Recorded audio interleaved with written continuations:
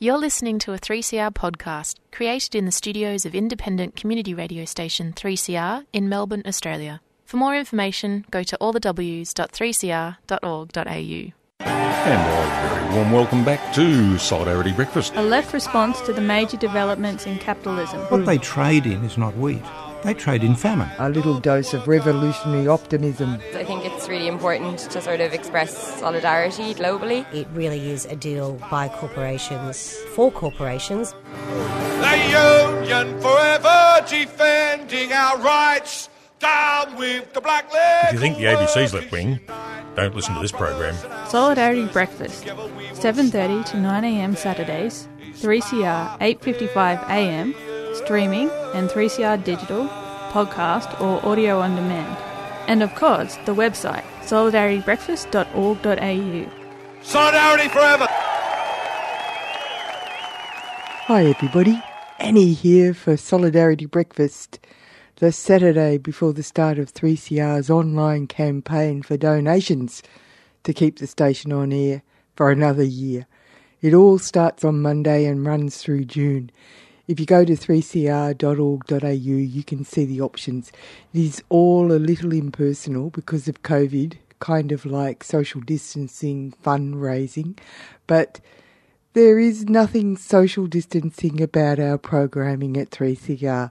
The mighty programmers and staff have been dishing up great programs to get you through. Today, to celebrate Reconciliation Week, we are going to feature songs from Kucha Edwards, from a lovely webinar put on by Maroondah Arts Centre on Thursday. Even with the COVID constraints, there have been a lot of events online to inspire and educate. In fact, I got to listen to something about the astronomy, First Nations astronomy the other day. It was great.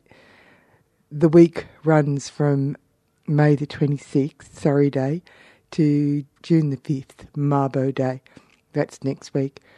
In today's program, first we're going to go down to Gippsland, stopping at Morwell for a word with Wendy Farmer from Voices of the Valley to talk about the end of the Hazelwood Power Station, but more particularly the end of the court cases against the companies behind the Runaway Fire and its effects in 2014 that burnt for 45 days and still affects residents today. We hear from the far north of Gippsland, northeast of the state, with the 4th Dispatch from our friends in Goongerah, East Gippsland. We move closer to home with the fight brewing over the threatened Preston market and a friendly word from Port Phillip Council, which is offering arts rescue package to help art workers through COVID. Kevin dishes it out with a week to remember, and Don Sutherland assures us that Sally McManus from the ACTU has not moved to the dark side with the LMPs carrying on about a second accord. If the last item sent a shiver up your spine, let's calm ourselves with a bit of Kucha Edwards. A song called Marayiri. Marayiri in my language, the Mati Mati language, means I never. So we'll get into it, my dear brother. Marayiri, folks.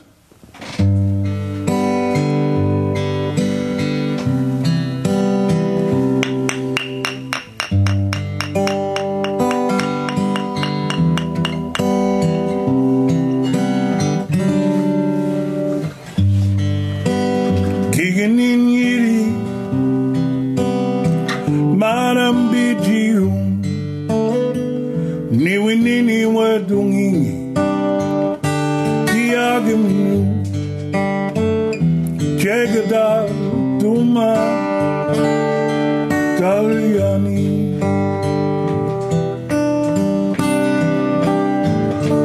In English, I was born on the banks of the Murrumbidgee.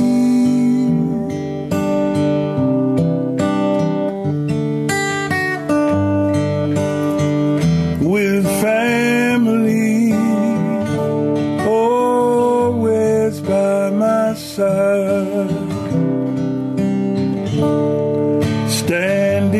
strong.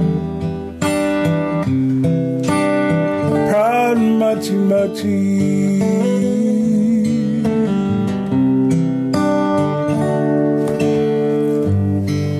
not knowing what will soon be denied, for we walk proud Mati Mati, we will talk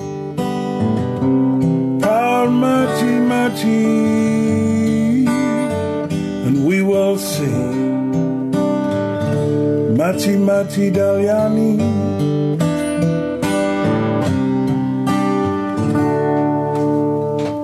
I never sat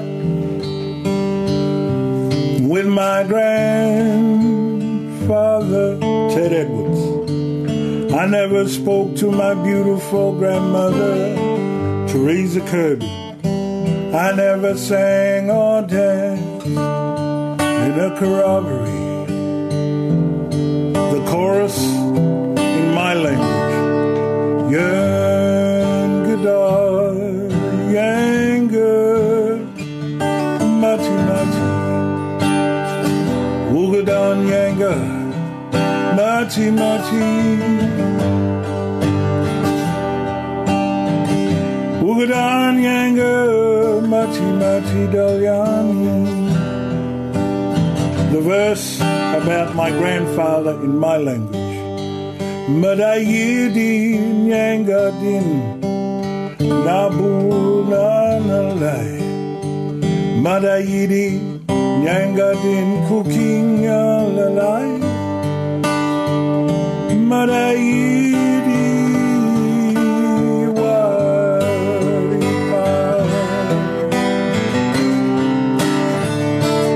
Yangada Yanga Mati Mati,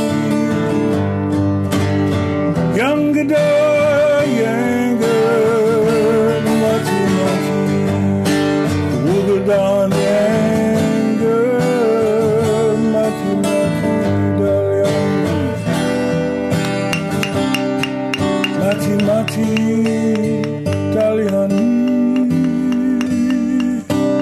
Mati Mati Dalyani.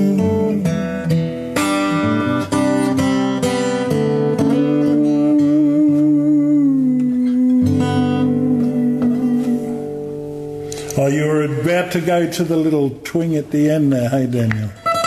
That's it. You're on Solidarity Breakfast with Annie.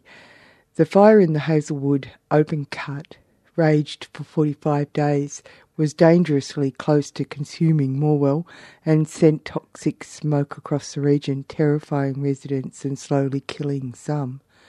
The Supreme Court ruling recently lays responsibility for the endangering of workers and the community at the feet of corporations who remove safety equipment because of the expense of upkeep, leaving a hazard waiting to ignite.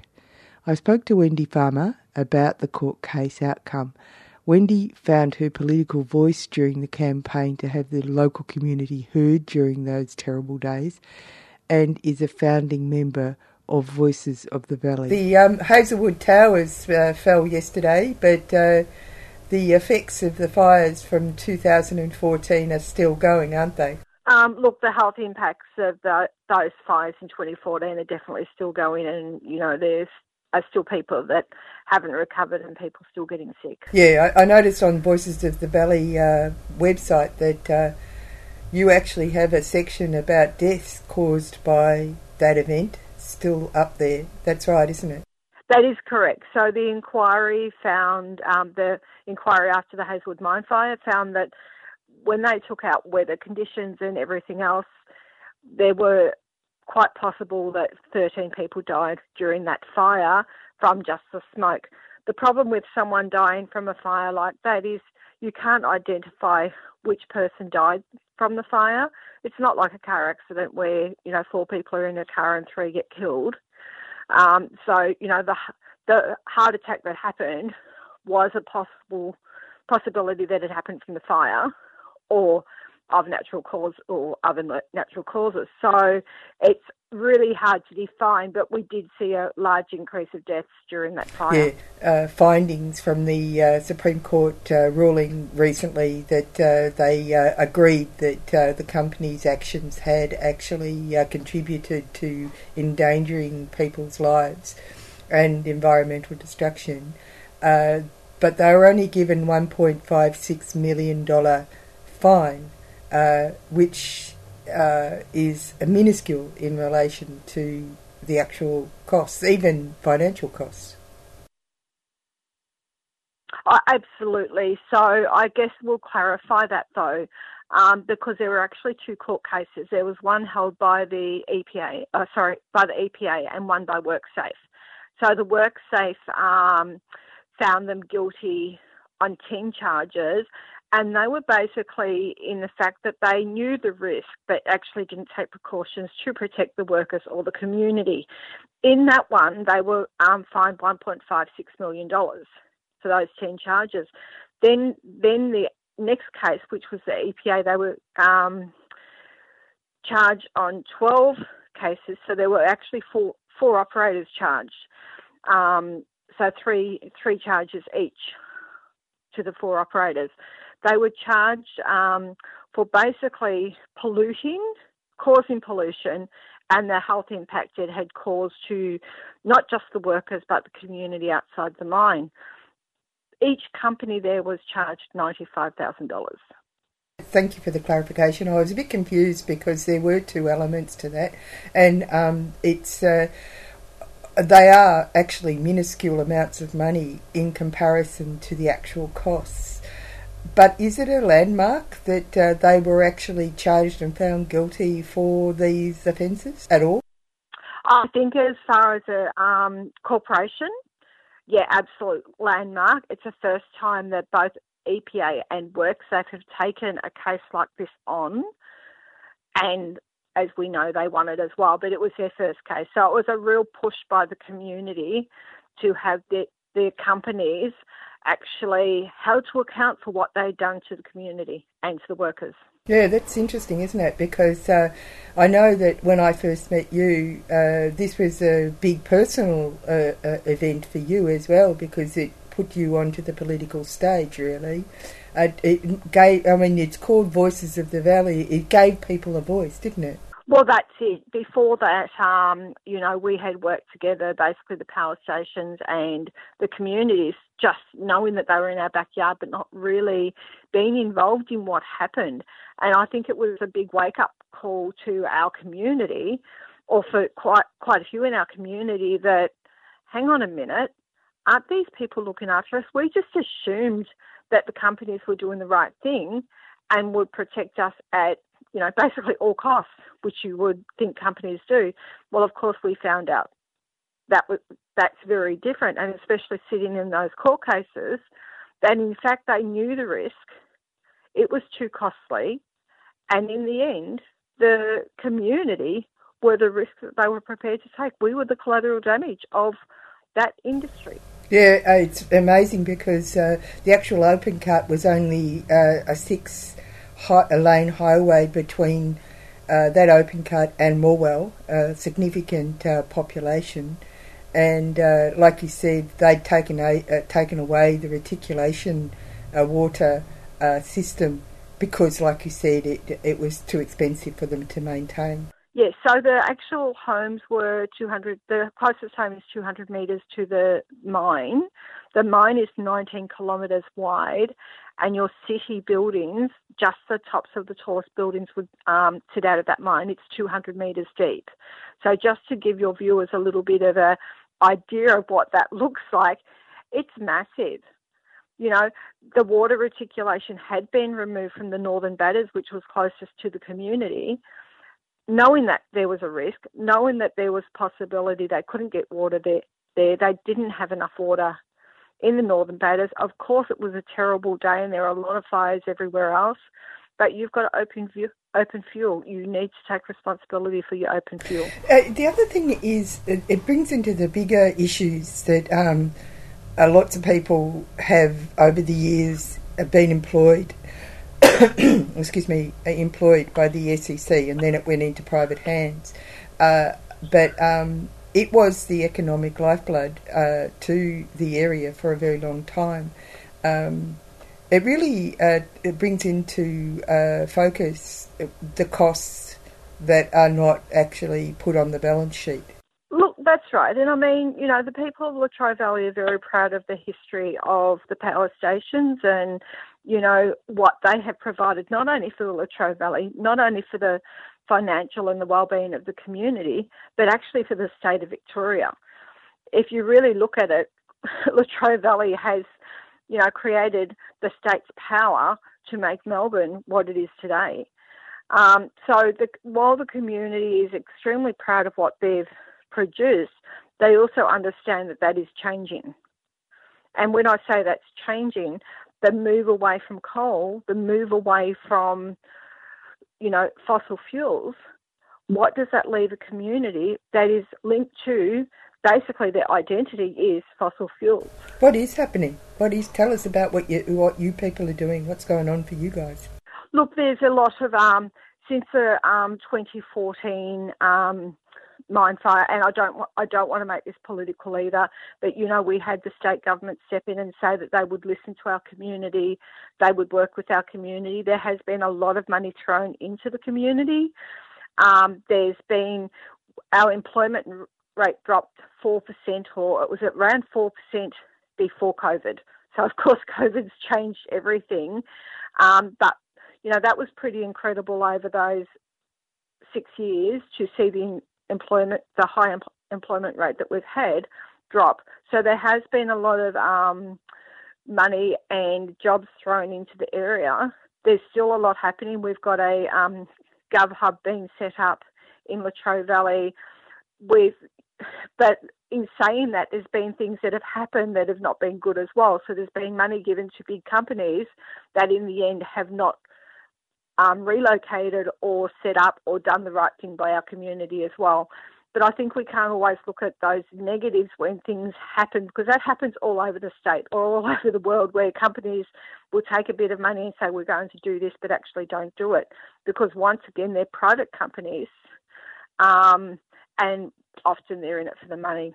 Has the community become more involved in being on the steering committees that are going on? So look, community has really stood up and made a push for the changes to happen in Latrobe Valley. I believe we're a much more connected community than we were before the fire. We're more engaged in what is happening, and we want to be involved in decisions that are being made.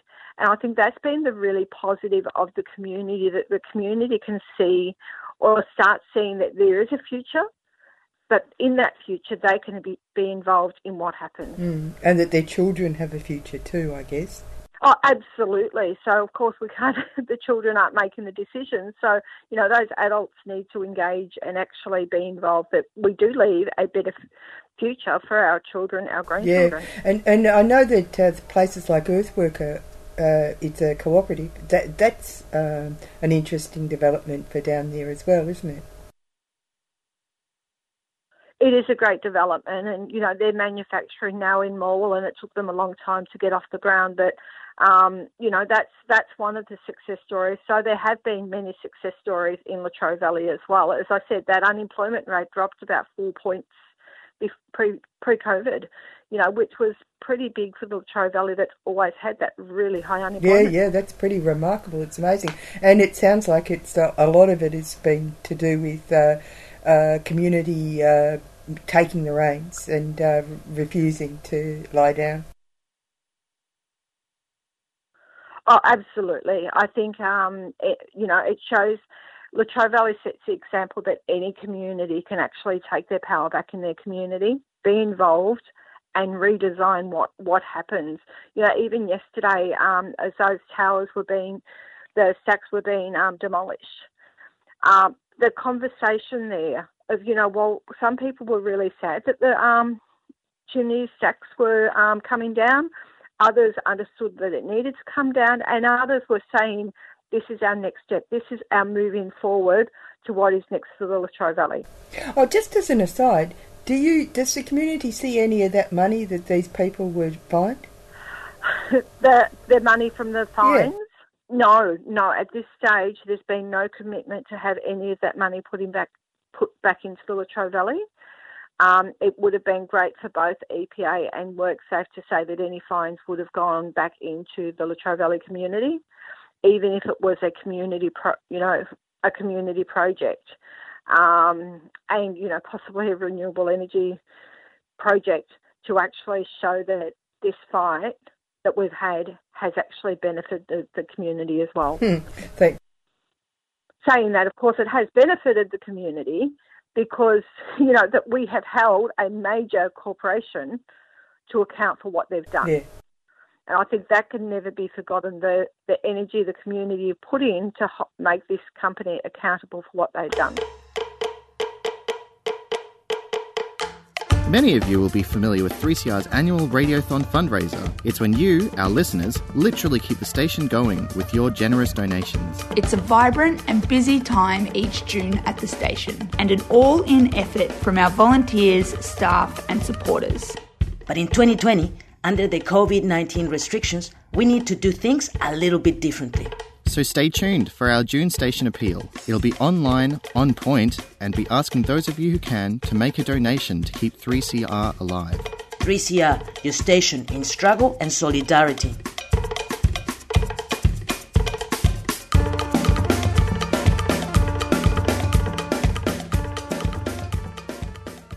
Hi, this is Fiona, back again with another dispatch from East Gippsland. This week we have an interview with Cheryl Jacoby and Sarah Bailey, who were just about to expand Gippsland Pearls, a lakes entrance gourmet mushroom and escargot caviar business which backs onto the Colquhoun State Forest when the January bushfires hit. They were starting the cafe and the off-leash dog park, bringing people to this amazing place they have, and here's what happened when the fire came. Tell me about the dog park and the Gippsland Pearls. Gippsland Pearls came first. So Gippsland Pearls we created with the vision of being sustainable, both for us personally but environmentally, have an income and to employ people. But we want to be an employer and we want to do something for the community. The opportunity came up for us to put in for a grant through Pick My Project, and we got it, and that became the dog park. And the dog park just brings people out here because where we are, which in your travels, trying to find us, we're out of town. So it's difficult for people to come, unless there's several reasons.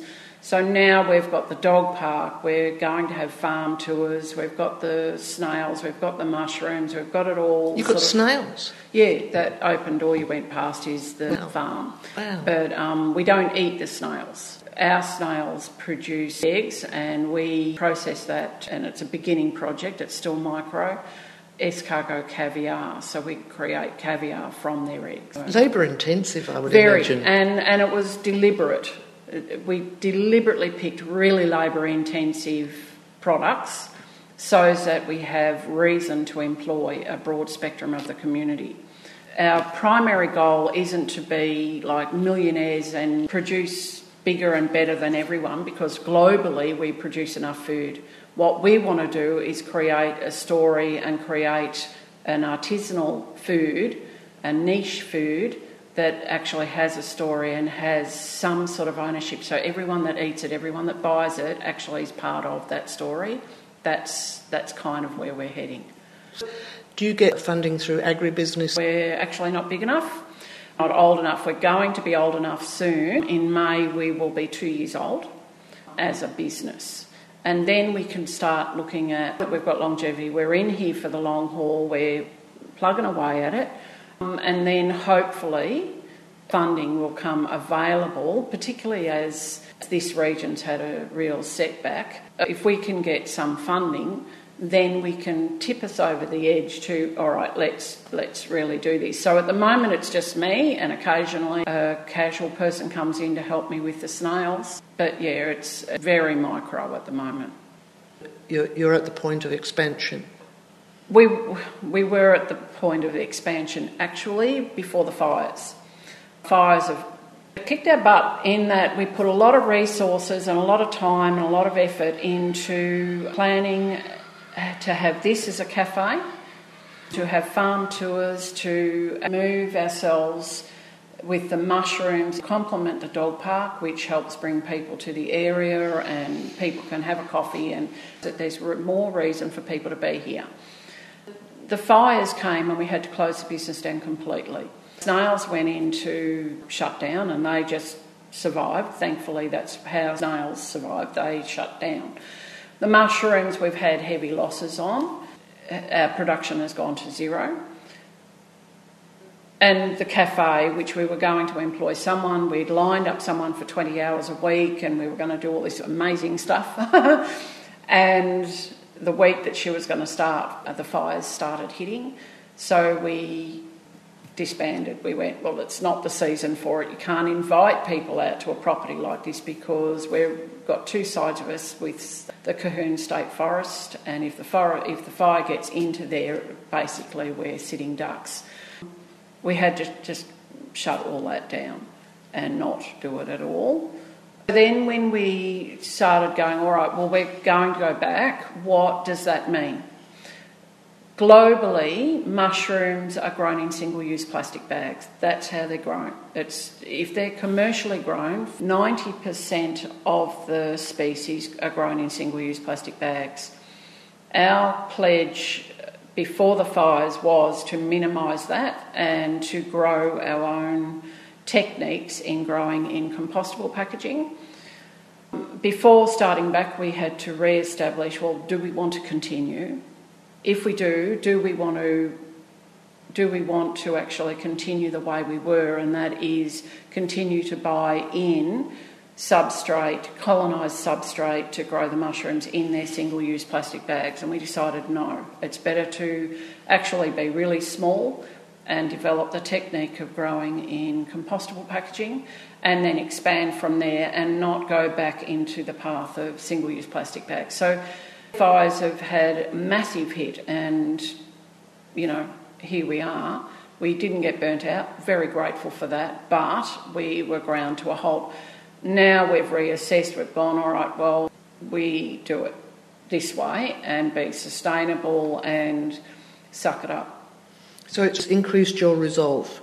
It's more than increased our resolve because the fires are 100% due, the severity of them, not the fires, but the severity of the fires is 100% a changing climate. And I and Sarah, my partner, are very committed to really trying to minimise our carbon footprint. So we're doing all sorts of things personally to try to minimise that, but as a business, it's really important that we don't keep buying in plastics. If there's an alternative, even if it's a hard plastic that you can use again and again, if there's an alternative to use that rather than the other. You said it really hit you, you stopped production. Can you tell me how? The Bruthen fire was 20 kilometres away. The fire was burning at times through the night, which is unusual, up to 26 kilometres in the night. We are in a very, very high risk property. The CFA have said they won't come out here to us because it's such a narrow, long driveway with beautiful bush. We have stunning bush here. But one of the downsides of bush is in Australia it does burn. So we have to leave early. We can't have public out here if we're under threat or at risk. We're closed for total fire ban days, and if there's risk of fire, we have to get out. In doing that, we had to just turn everything off and just leave. Of the 14 key days, we were out for 8 of them. So you had to close down production? 3 solid weeks, because we didn't know when it was going to happen again, when we were going to be told, hang about, there's a problem, get out. So did the mushrooms survive? No. You lost all that? We lost a lot. Because the room's heated up, because the mushrooms need, to get consistency in production, you need it all environmentally controlled. And because of that, we shut it all up. So you've got to start all over again? Basically, now. yeah. which is why we come to the conclusion that we needed to really take a punt on ourselves. The stuff that we've learnt in the last 18 months about mushrooms, can we take the single-use plastics out and actually go, all right, let's do this. It's the hard road initially. It will be the 100% the right thing to do, but it is not the easy thing to do. The easy thing to do is to buy in single-use plastic bags and just pump it out. And honestly, we could fill that shed up, no worries, if we just did let's grow and expand and let's just pump this out. But there's something more important in life than just pumping things out. So that's where we went.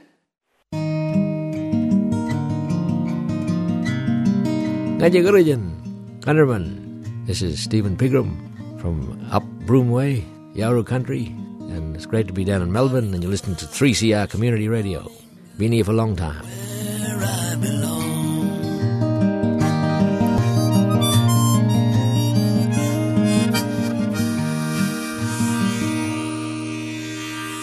Darebin Councillor Gaetano Greco and many community members are very worried about the recent turn of events at the most recent Darebin Council meeting, when a motion was passed that did not throw the council weight behind the protection of the iconic Preston Market.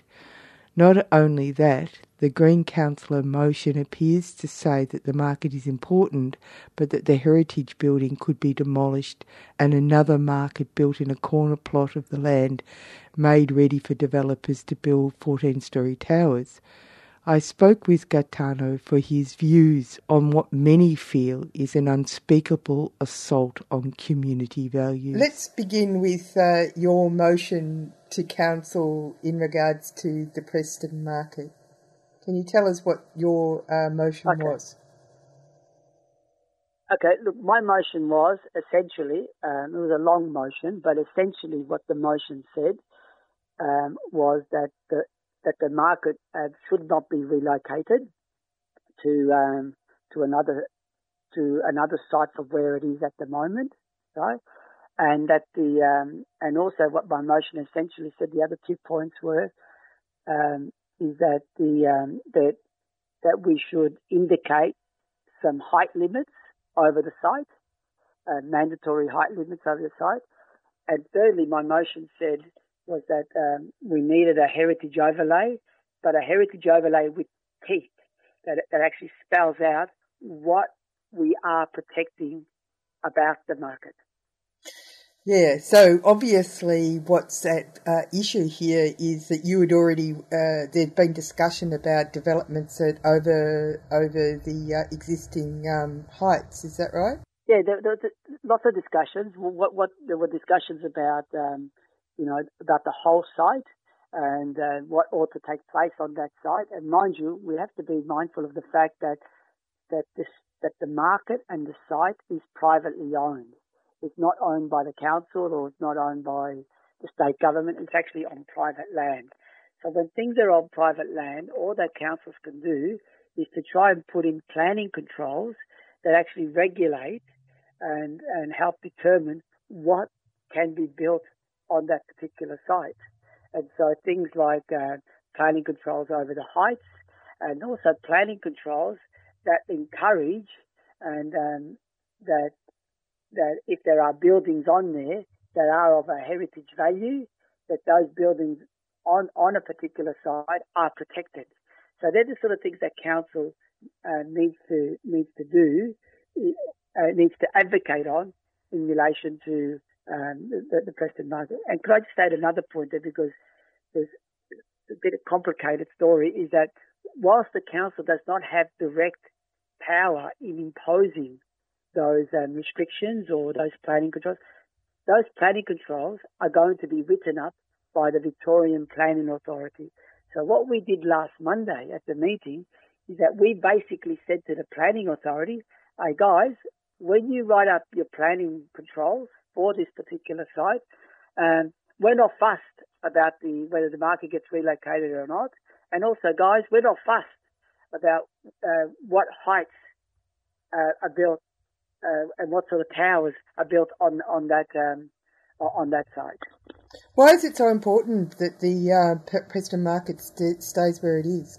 Well, it's important for a couple of reasons. One is that the market's been there for 50 years. Most recently, a heritage report has confirmed that the market is of local heritage significance.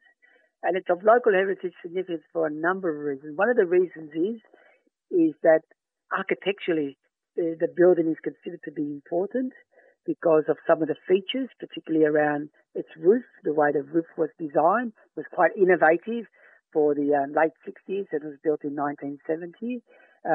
Also, it's of significance because of the layout of the market. Also, it's considered to be significant.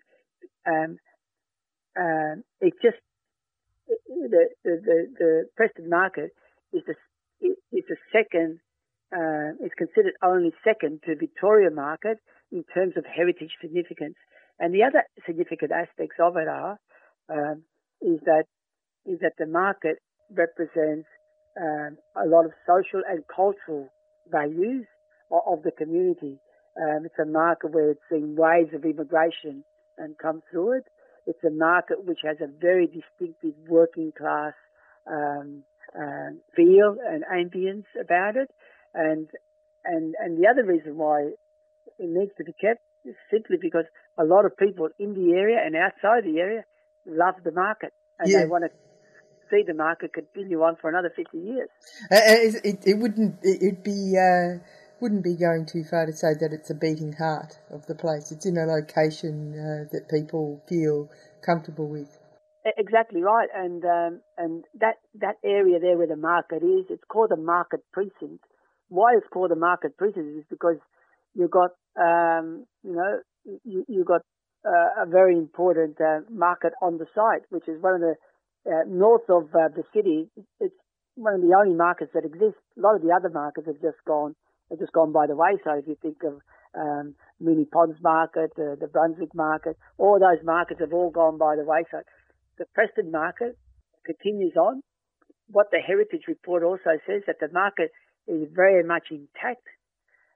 Yes, it needs a facelift, but not a facelift that where you just relocate the market and build it into the side of the site, and that you rebuild a market which does not have the same vibe, the same sense that the Preston market has because of where it is and because of the building of where it is. Oh, and also I suppose the many years and many people that have actually contributed to its present state of being. Spot on. Look, I remember as a kid, I come from a family of fruiterers. My parents were immigrants. My father was a fruiterer, not at Preston Market, but he had fruit shops and other places. And ever since over 50 years ago, when we moved into Darebin, he would take me to the market on Saturday mornings, and as a little kid, and then as an adult, when my father became a little bit frail, I would actually help him to go to Preston Market because that's where his ambience was. That's where the feel and smell and atmosphere of a market really is. Now, if you relocate, you can't relocate the vibe, feel, atmosphere of a market and put that into a new building. It's nonsensical. It just does not make sense. And obviously why the builder wants to put the market wants to relocate the market. They want to relocate the market because at the moment where the market is right smack centre on the site. That limits their building and development potential. By shifting the market to one side of the site, it's open slather for them. Open slather. Then they can build as much and as high as they want to go. Let's get to the actual controversy that's come out of the actual council meeting. I mean, there's been some sort of, in their sensible voices, people going, oh, look, you're just being too dramatic. It doesn't mean that we're going to get rid of the market at all. Da-da-da-da. But in actual fact, fork-tongued. Well, fork-tongued's a good way to say that because we all got elected on the council in 2016, right? Nearly all the councillors, if you go back to their election material, all said we want to save this market. Market's beautiful. We love the market. We want to save the market. From then, we did some good things. We rejected some planning applications for the market, but then unfortunately got upheld at VCAT. And but from then, right, till last Monday, right, there's been basically, even though the councillors are saying that they still want a market, not the market. Now they're saying that they want a market on the site, right? So from being elected on the basis that we're going to save the market and keep the market and we love the market, they've come to the point where they're saying, but the market sort of, we want to keep a market there, but it doesn't have to be where it is. We can actually just, almost like a building block set. We can just shift it over here and rebuild it over here in a little corner or on the side strip of the facing the street and things like that. So there's been a real, I believe, turnabout by council. Now they're entitled to have their views, but they need to come out and say that are they for the relocation of the market, and explicitly say this, or for keeping the market where it is. And that's what, and because that is the issue of question. Now, I've said that council should not relocate the market, and that we should communicate that strongly to the VPA, because relocating the market, you don't have to be a rocket scientist to understand that when you relocate something, it means that you're going to demolish what's already there. So relocation for me means the demolishment of the market as we know it. And I won't stand for that. Also, it's interesting that it's a Greens council motion. Actually, I'm flabbergasted because of that. I'm absolutely flabbergasted because of that. Because I would have thought that Green councillors that are about preservation, about conservation, about maintaining, community and social heritage, right? Have some of those Green councillors, well, all of our Green councillors on the council have come to the conclusion that, what's the problem of relocating the market? To be fair to them, their argument is, from what I've understood, because I've tried to really understand why their argument is, the city is growing. There's a population push in the city. Where do we build housing to accommodate the population increase? The best place to build housing is around transport hubs like railway stations and things like that. Therefore, because the market is right at the doorstep of Preston Station, that we have to encourage development there. That's one of the arguments that they have been put in.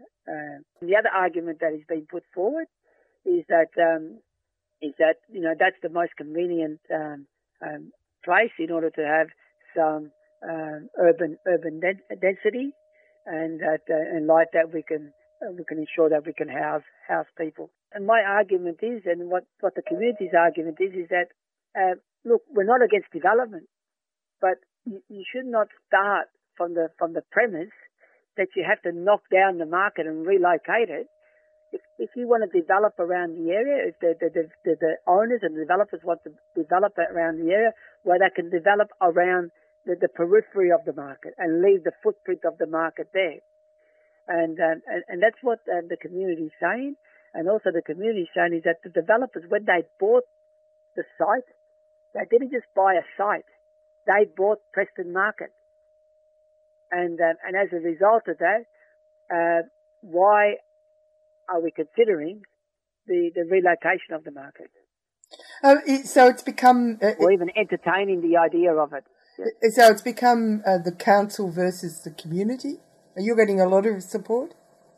Oh, look, there's 3,500 people almost on Save Our Preston Market Facebook page. That group was existing since... That group has been existing since 2015, right? And just in the last week, what I've been told is that the membership of that Facebook page has just grown by about 500 or 600 people. Right? That's how outraged people are. The other community organisations that are against the relocation of the market are the Darebin Appropriate Development Association, which is a local activist group looking at development issues in our city, and they've been opposed to the relocation of the market. Other groups that are against the relocation of the market is the Darebin Progress Association, which is a local activist group looking at social justice and other council-type issues. They are opposed against the market. The other group that's opposed against the market is the Darebin Ethnic Communities Council, which is an organisation that represents, it's an umbrella organisation of ethnic community organisations within the city of Darebin, and they are opposed against the market because of the multicultural and diversity values that the market has. Even the Ethnic Communities Council of Victoria have expressed concerns about the relocation of the market and maintaining the market for its social and cultural heritage values. So there's a whole list of organisations, apart from the community, individual members of the community, that are outraged at the council even entertaining or suggesting to the Victorian Planning Authority, that relocation could be an option. Why have they suddenly changed their minds and gone in this direction? Well, we need to ask them. We really need to ask them, and they need. And I've said, I've called them out, and they need to come clean with the community and explicitly say what their reasons are of why they want the market, why they're entertaining the idea of the market being relocated. They have to spell that out. Now, I've tried to sort of understand and try to interpret some of their rationing, but if they have other reasons, they need to spell out. What are the other reasons that they say, which is a cop-out? Say, well, councillors, it's not our decision. It's the VPA that makes the decision. They're the ones that set up the planning rules. And so we really don't have a say on that. Yeah, but we do have a say about what we want the planning rules to look like. Okay, so what do you... The other argument is that... Yep. Oh, go on. What's their other argument? No, the other argument is that they say, oh, but we're agreeing to a heritage overlay. We're requesting that the minister and the VPA, slap on a heritage overlay in relation to the market and the site. But the point is that whilst they have said that, and they said that we're doing, we're promoting the most strongest, conditions possible, no? What they're not saying is that what that heritage overlay should be saying, and spelling out what the heritage overlay should be protecting. They are not explicitly saying that the heritage overlay should say in it that the market needs to stay where it is, that the market building should not be demolished and should not be relocated. So what they're doing, my interpretation of it, and I stand to be corrected, my interpretation of it is that they're saying, yes, heritage overlay, yeah, using that as a headline, but then the substance of it, they're silent on the substance of it and leaving then what it gets incorporated into the heritage overlay, leaving that up to the Victorian Planning Authority or to the minister. Now that's a cop-out. That's a complete cop-out. Because if you're saying, Minister, we need a heritage overlay, the next thing we need to say is this is what we want in the heritage overlay. I know that there's a petition. Is there anything that you want people to do if they want to express their opinions? Oh, look, yes, of course. Yeah. One is I want people to come to the next council meeting on Tuesday, the 9th of June at 6 o'clock. And fortunately on council, people have the opportunity to fire questions to the council. Questions are directed to the mayor. People are entitled to ask 3 questions and make their statement and make themselves heard there at the council meeting with the councillors in front of them and say why or why not they think that the market should be retained. 6 o'clock, Tuesday, the 9th of June at the Preston Town Hall. And the other thing is that affected by COVID? No, people being in close. It is, but because we have the meeting in the town hall, it's a big area, and council will be respecting the social distancing restrictions. Okay, good. Thank you very much for talking to me. Yeah, and the other thing too that people can do if they can't get to the council meeting, they can actually write to the mayor and to the councillors about what they feel in relation to the market being relocated or not. Hi, this is Liz Stringer, and you're listening to the mighty 3CR on 855 AM and digital radio, 3cr.org.au. Port Phillip Council, home of the St Kilda Film Festival, prides itself as a welcoming and supportive place for art workers, and as such has announced an arts rescue package to help support members of its creative community hard hit by the COVID-19 pandemic. The $180,000 pool of funds is set to complement the amount put up recently by Creative Victoria. I spoke to Councillor Tim Baxter for some details. Can you give me an idea of why the council thought it was such a good idea to create the arts rescue package in Port Phillip? Yeah, for sure. Look, Port Phillip is a massive centre for the arts and culture and creative industries sort of sector. There are more people working in that sector and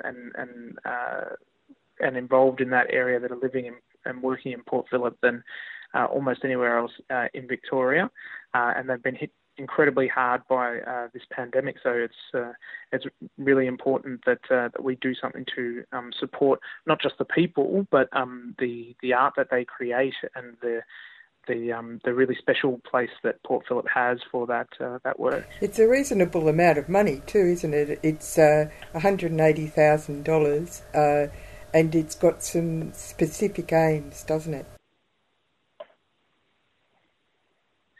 Yeah, look, I mean, whenever I look at that amount of money, all I think is that it's not enough. But certainly, when we're struggling with trying to provide support to a number of different sectors, and also to make sure we balance our books, we're doing what we can. But really, this is this isn't just charity. Where obviously we are investing in a vibrant sector that we know provides massive benefits to our community, and will give some benefit to us as well. Well, so there's about $30,000 being allocated for, say, acquisitions of artworks. So can you tell us about that idea? I mean, it's broken up into various parts. Yeah, absolutely. So the art acquisition thing, look, that's basically a win-win situation. Obviously, we commission artwork that gets created through this process. We don't directly commission it, but through this process, artwork gets created. There's an independent panel of very dedicated and smart people who will choose what gets acquired, and that stimulates the industry, and we end up with some fantastic art in holding it in trust for the community. So the community benefits that we can hold on to that art, we can exhibit that art, we can sell that art, but rather than simply give money away, which is also useful. In this case, it's we can actually get something directly for the community ownership as well. Then there's an element of supporting development of online resources to support artists' work. Yeah, absolutely. So I think what we've found through this pandemic is that those artists that were able to adapt and exhibit their work online and find really creative and easy ways through digital means for people to view their work and disseminate their work have done really well, and we just want to make sure that that option is open to as many people as possible, and that we can support people with that. So obviously virtual reality and 360 video technology is not just something that would be useful during a pandemic. It's something that could be useful ongoing. It allows you to reach international audiences. It just extends your reach so much. We know we have that capability within our municipality with a number of VR studios in the area. So it's really just about putting smart people in touch with other smart people and investing in that growth. And is that potentially a way of enabling art workers to create income, to put bread and butter on their tables and make sure that they can pay their rent? Is that what you're aiming to do? Yeah, well, look, I mean, basically, the wider an audience that artists can reach, the greater their possibility of being able to make a living out of that. We obviously can't guarantee a living for artists, so that's going to be based on the quality of their art and how well they can communicate it. But we can help with getting that out there and making sure that people see some of the amazing art that gets produced in the city of Port Phillip and by City of Port Phillip residents. You also have some money targeting specifically First Nations people because that is a particular importance in Port Phillip's view of the world, isn't it? Yeah, absolutely. So, our arts strategy, which apologies, I've forgotten the name of, but our art strategy has a real emphasis on the importance of First Peoples art within our art ecosystem and how important that is for local First Nations or Boonwurrung artists to be able to produce work and get that out for people to see. So what's the process? What's the actual process that an artist would have to go through in order to be able to access some of these funds? Yeah, well, look, in terms of the grants, you can easily just go to our website and people can apply for the grants through the website. They're open now. And applicants can apply for up to and between $4,000 and $8,000, depending on the stream. There's obviously there's three streams there. One is local grants for disability and deaf arts groups. There's the one you mentioned about the First Peoples grants, and there's the Arts Response grants, which is the general grant stream. And so people can go on the website and find a way to apply for that. That'll be we've made it quite easy to find, and the applications will close at 12 midnight on Monday the 8th of June. So it is something that we're hoping to get in really quickly. So it is a tight time frame, but we're wanting to basically get this money out into that arts community as quickly as possible. And also, I noticed that the council has also underwritten the St Kilda Film Festival. I mean, you've always been an important sponsor, but $80,000 so it can do the festival online. The role that arts plays in the identification of Port Phillip is why is it local council business? It's our community. I think that local councils have to represent their community and make sure that what's special about their community is something that's being put front and centre. We know that the city of Port Phillip is made up of areas that have long been arts and culture hubs, not just St Kilda, but Albert Park, South Melbourne, and Elwood and Port Melbourne all have these thriving sort of businesses and local artists that are dealing with creating these beautiful creative works. So it's just something that we feel is really important. It's not something we particularly think about all too much. We know that we're known for this and we want to continue to be known for it, and we know that that's our community and we want to support them. So when it comes to the film festival, we've been doing the film festival for decades, and that's something that we wanted to keep doing. And given that it's something that translates so well to an online medium, even though I personally love seeing films in person, we figured that was something that we could do really quickly to make sure that people are seeing the films, because that's the really important thing. A weak Solidarity Brekkie team listener when, as True Blue Aussie acknowledged Reconciliation Week by largely ignoring it, it took a transnational behemoth, Rio Tinto the Planet, to celebrate the week by destroying 40 or more thousand years of indigenous rock art and artefacts in the Pilbara, quite legally, of course. So your destruction was approved by the local Terra Nullius people. Of course not. We received approval from the very highest sources in Perth, Terra Nullius people in Perth. Of course not. What's your obsession with these Terra Nullius things? In fairness, some transnational behemoths offer to move the rock art at their very own expense so they can get at what they want to get at, which, as a preservation policy, does seem to have the odd, fairly obvious flaw. But in this case, there is a delightful little connection to how Terra Nullius became Terra Nullius in the first place. His Majesty's invasion of the place, because one of the big shareholders in Rio Tinto the Planet is Her Most Gracious Majesty, her very self. And she owns everything that's under all that rock art and the land itself anyway. There have been moments when we've thought maybe things will improve, like at the end of the 1988 Bicentenary March and related events in Sydney, and when thousands and thousands of people marched across the Harbour Bridge to celebrate reconciliation. And I may have stumbled upon a key factor in what went wrong. For in a Telly News piece about that day, they showed a smiling, little bald-headed bloke who used to be Big Supremo back in those dark ages, which explains a lot, perhaps everything.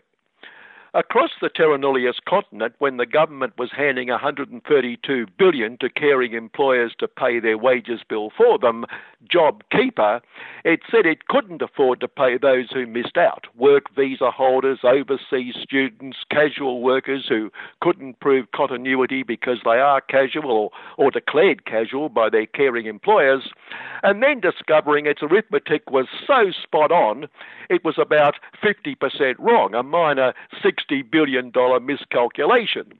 Well, a fortuitous miscalculation for work visa holders, overseas students, casual workers who couldn't prove continuity.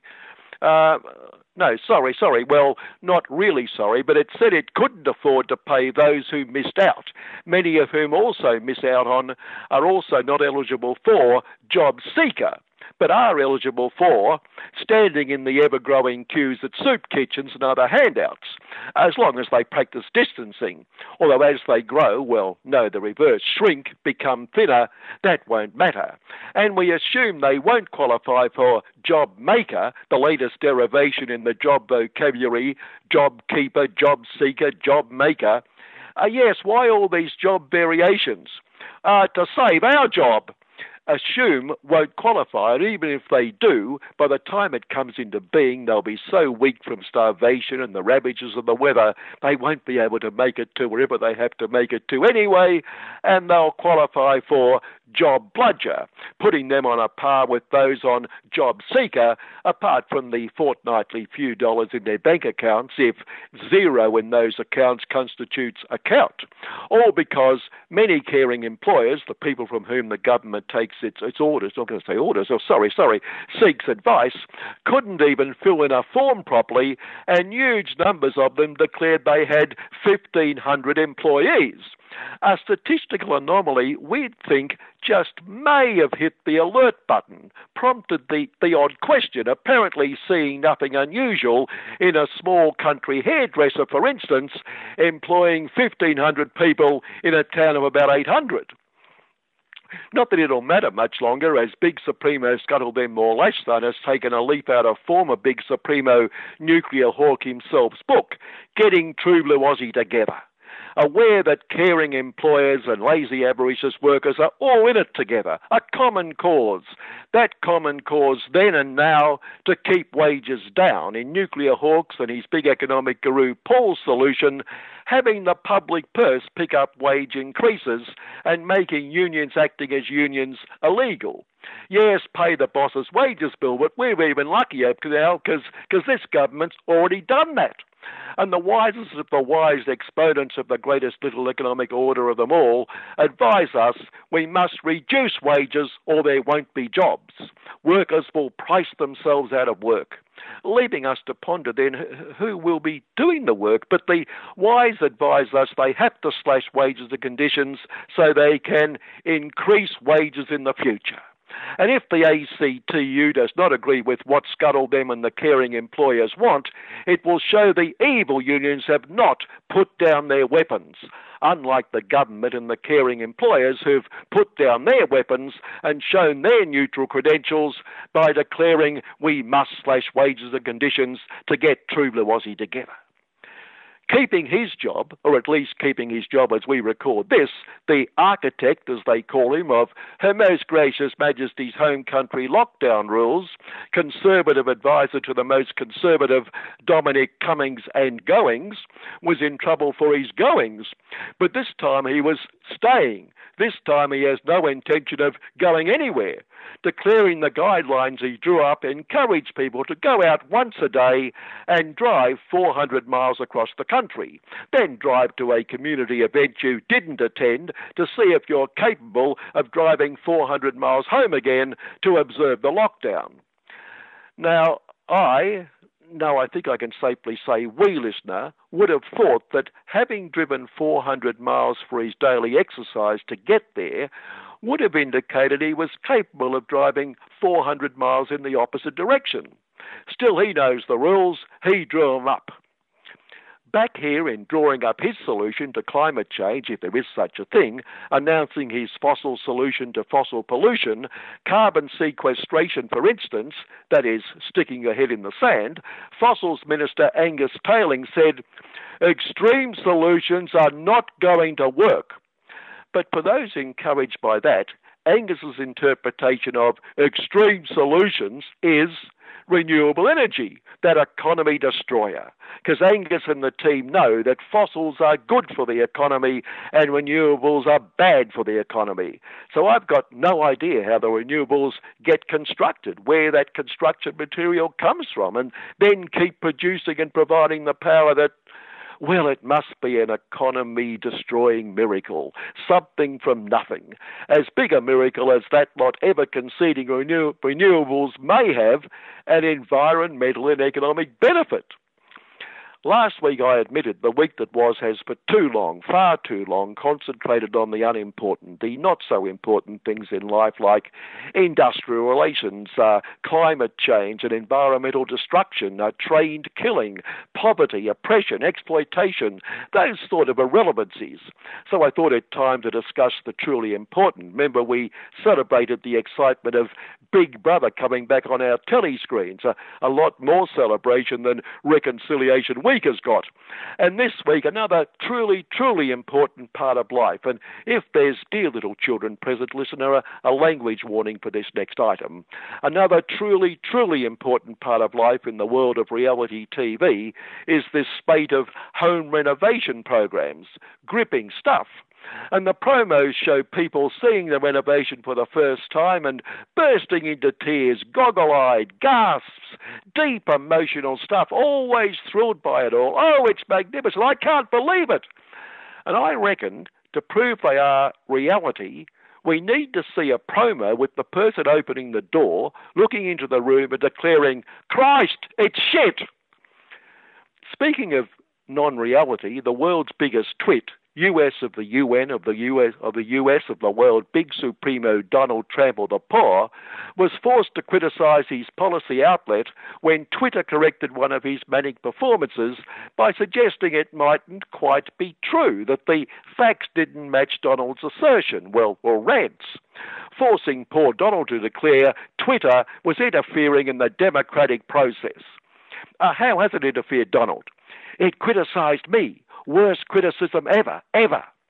How do people interfere in the democratic process, Donald? By not voting for me. Worst non-vote ever.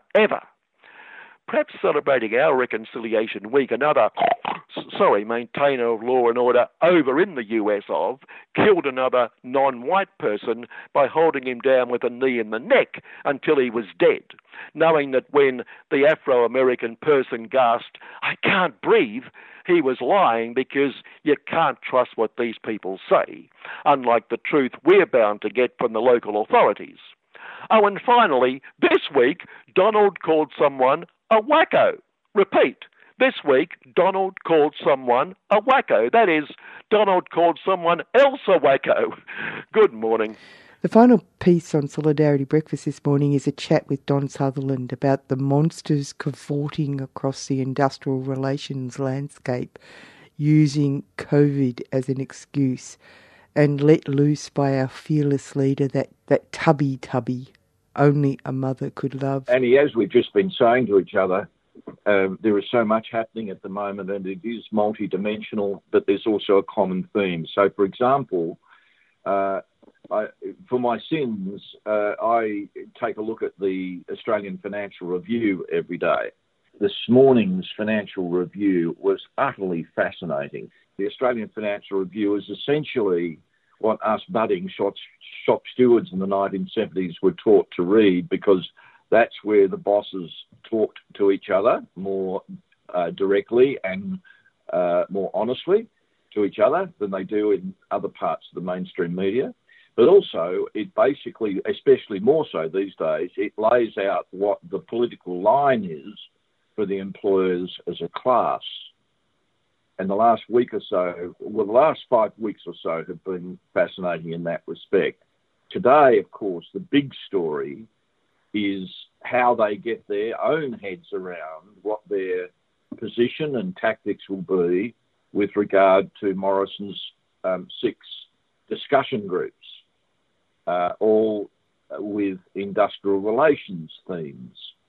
And they are enterprise bargaining, casualisation, skills development, greenfields agreements, and award simplification, and compliance and enforcement.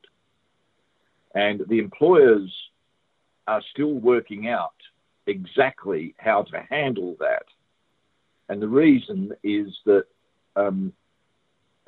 I think quite deftly, actually, on behalf of the union movement, Sally McManus and Michelle O'Neill have positioned themselves so that the government cannot proceed with its plan with at least some discussion with them that is semi-formal. Now, you've only got to have been paying attention for the last 10 years to know that the bosses, led by the Business Council and the Australian Industry Group and the mining industry mob, already have a very clear log of claims for themselves on those 6 areas.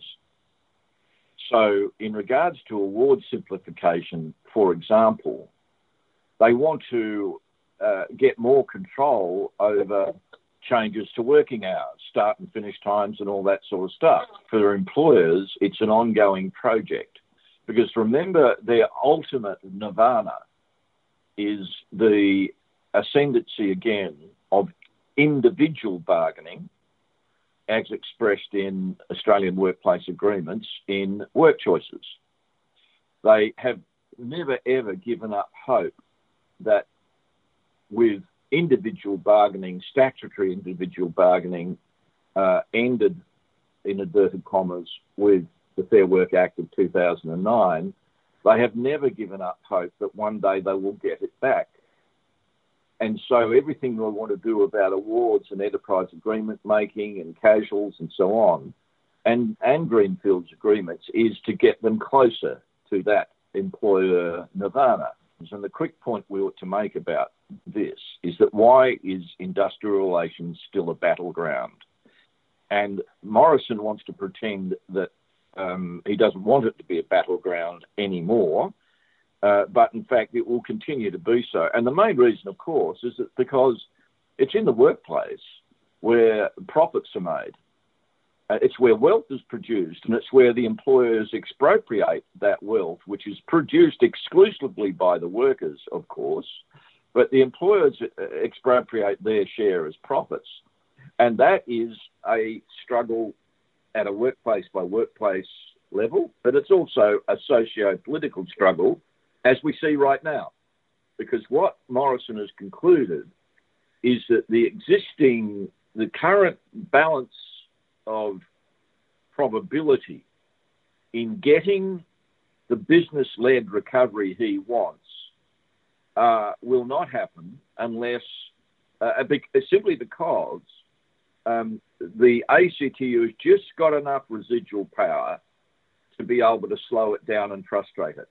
And so we have the need for discussion groups in order to break that apart. Is that what you think they're doing? Because lots of people think that Sally McManus has gone to the dark side. I think that is entirely incorrect. That is not the case, and she has been very clear herself, and we should hold her to it, of course, because the pressures on her will be enormous. She has not gone to the dark side, and any nonsense from any group in the left that is pushing that should be rejected. What she has to do is take advantage of an opportunity to the best as she can to neutralise the new business recovery agenda to the very best of her ability as a leader at that level of our movement. That's what she's trying to do, as is Michelle O'Neill. And we don't hear enough either from Michelle, who's doing a great job on other issues, but Sally's front and centre on this. And of course, people have got to, in the left and in the union, they've got to wake up. Just because the Financial Review or the Age or the Telegraph says that Sally is now lockstep in or a friend of Christian Porter's doesn't make it so. Of course they're going to say that. They want us to believe that she is selling us out. And I think we have to be a lot smarter than that to understand. You see, let's imagine that, and I think for his own dark purposes, Morrison has worked it out. He does not wish to have a 6 to 18 month parliamentary battleground over the changes he wants. So he wants to exclude the ALP and the Greens, plus a couple of backbenchers, from frustrating his agenda. Now, Sally McManus is no fool. She knows that. But what that brings into position is that she, on behalf of the working class, is the prime negotiator. She will be strong on principle. I don't think we can doubt that. There has been a blip in terms of ACTU principles, in my view, and I don't mean to downplay it, but there's been a blip in regard to the McDonald's agreement. But overall, you cannot criticise her for selling out on anything of significant principle. So she will fight on principle. How much can she win in practical terms will depend a lot upon the movement as a whole, across all of the unions.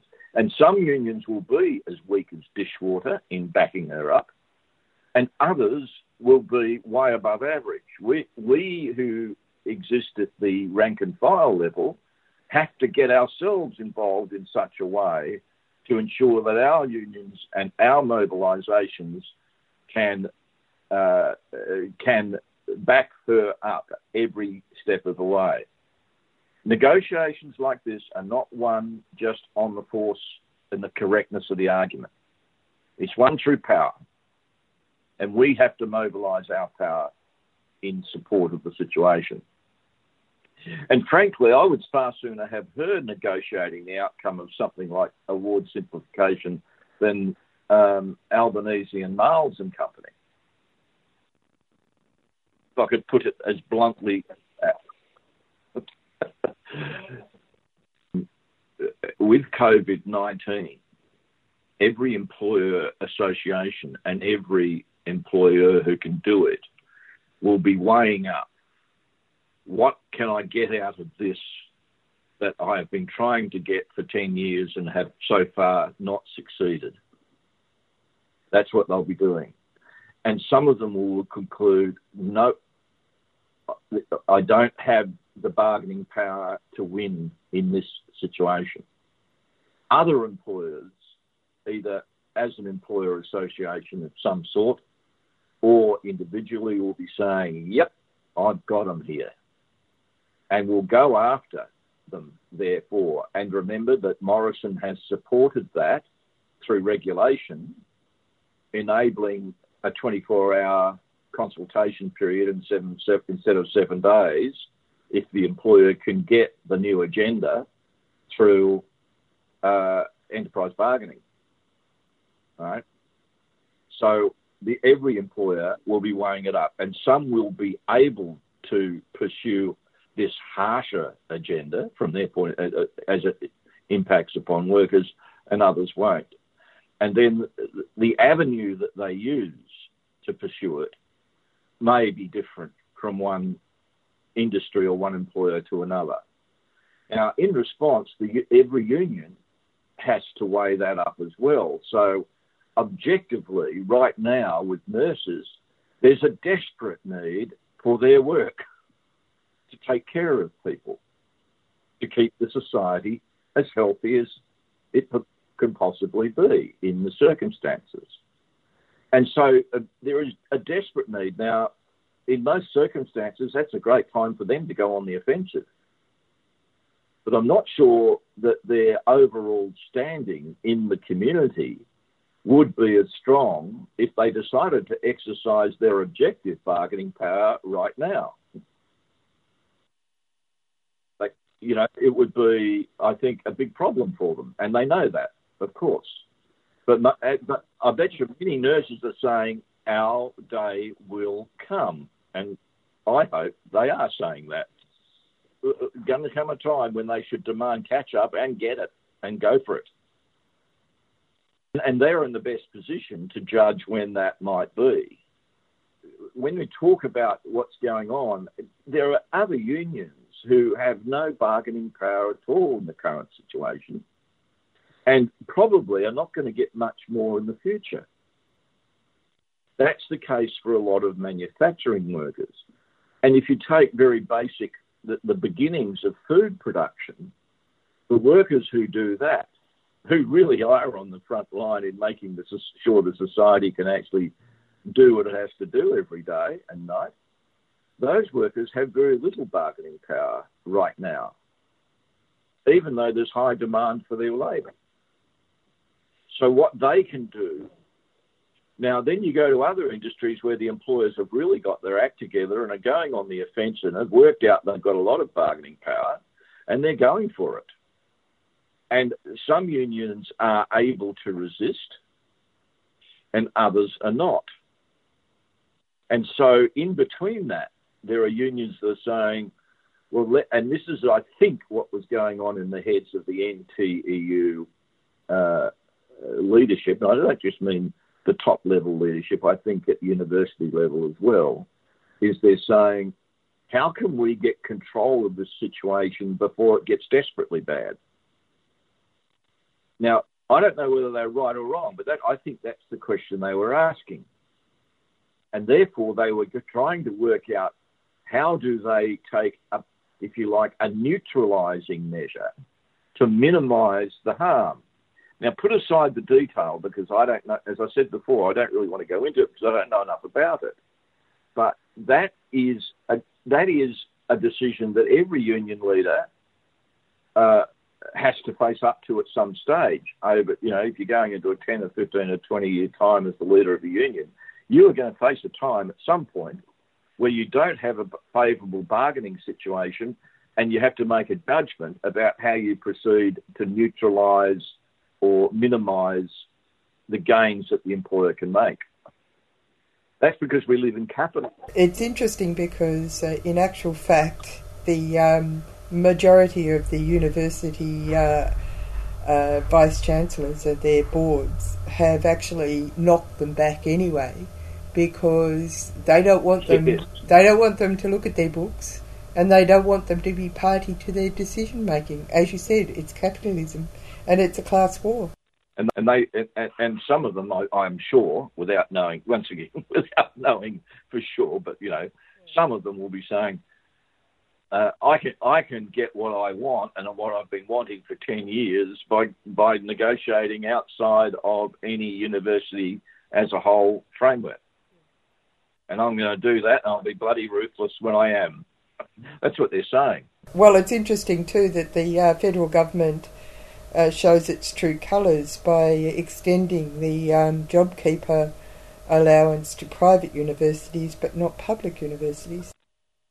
Yes, yeah, and they can, and quite outrageously, they pull out a technicality to justify it, which is to say, well, it's a different situation because they're already getting government funding, and they should be able to make do with that.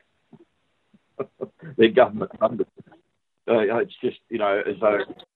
but no, well, the other thing is what Adam Bandt said when he was outlining the Greens plan, which is quite an interesting plan for the renewal of Australia and development of jobs, that he saw it as being Morrison phoning a friend. That sort of stuff is all well and good in, the public verbal judo.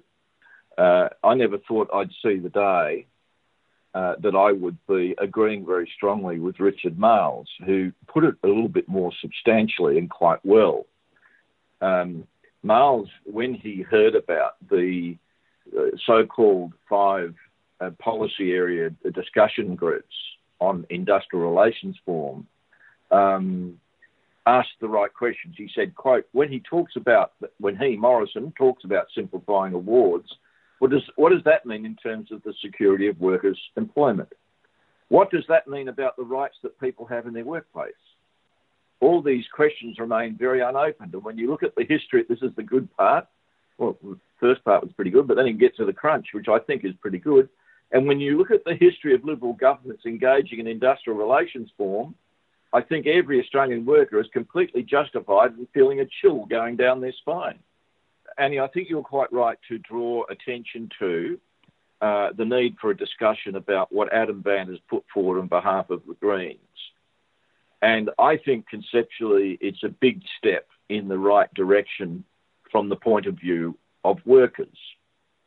However, it does have a bit of the flavour of a cut and paste from the American situation, and I do think it has to be Australianised, but it's certainly something that all of us should be taking seriously.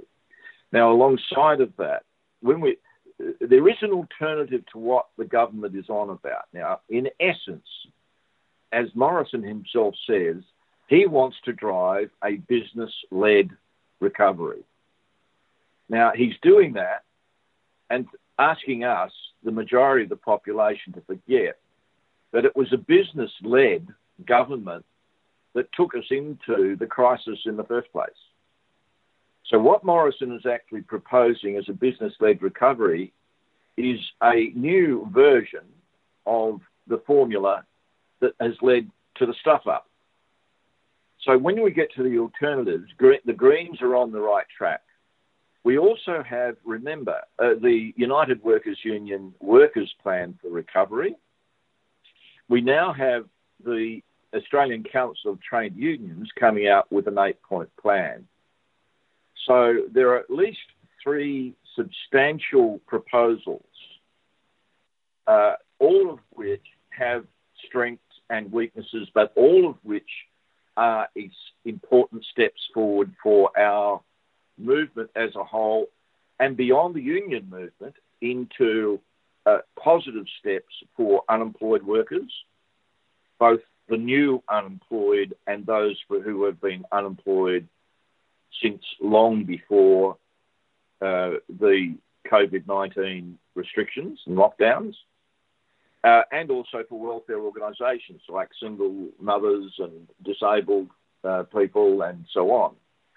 So we have the prospect of developing an alternative program that belongs to the people as an alternative to Morrison. That's it for this morning. We'll go out with another song from Kutcha Edwards. Catch you next week, all things being equal. Cheers for now. I sing for the black and the people of this land. I sing for the red and the blood that's been shed. I sing for the gold of a new year, young and old. Yilale, yilale, yilale, yilale, yilale. Hope all you mob out there at Mullum are singing. Yilale, yilale, yilale, yilale, yilale. I sing unto them of the Most High. I sing so much praise, it makes Leo want to cry. Now I'm singing just for you, hey Al and Oscar, so all can recognize. All together, guys. Yilale, yilale, yilale, yilale, yilale. Yilale, yilale, yilale, yilale, yilale. Sing it for the black, sing it for the red. That's a weird note, sing it for the black, sing it for the red and the gold. For young and old, this story's told.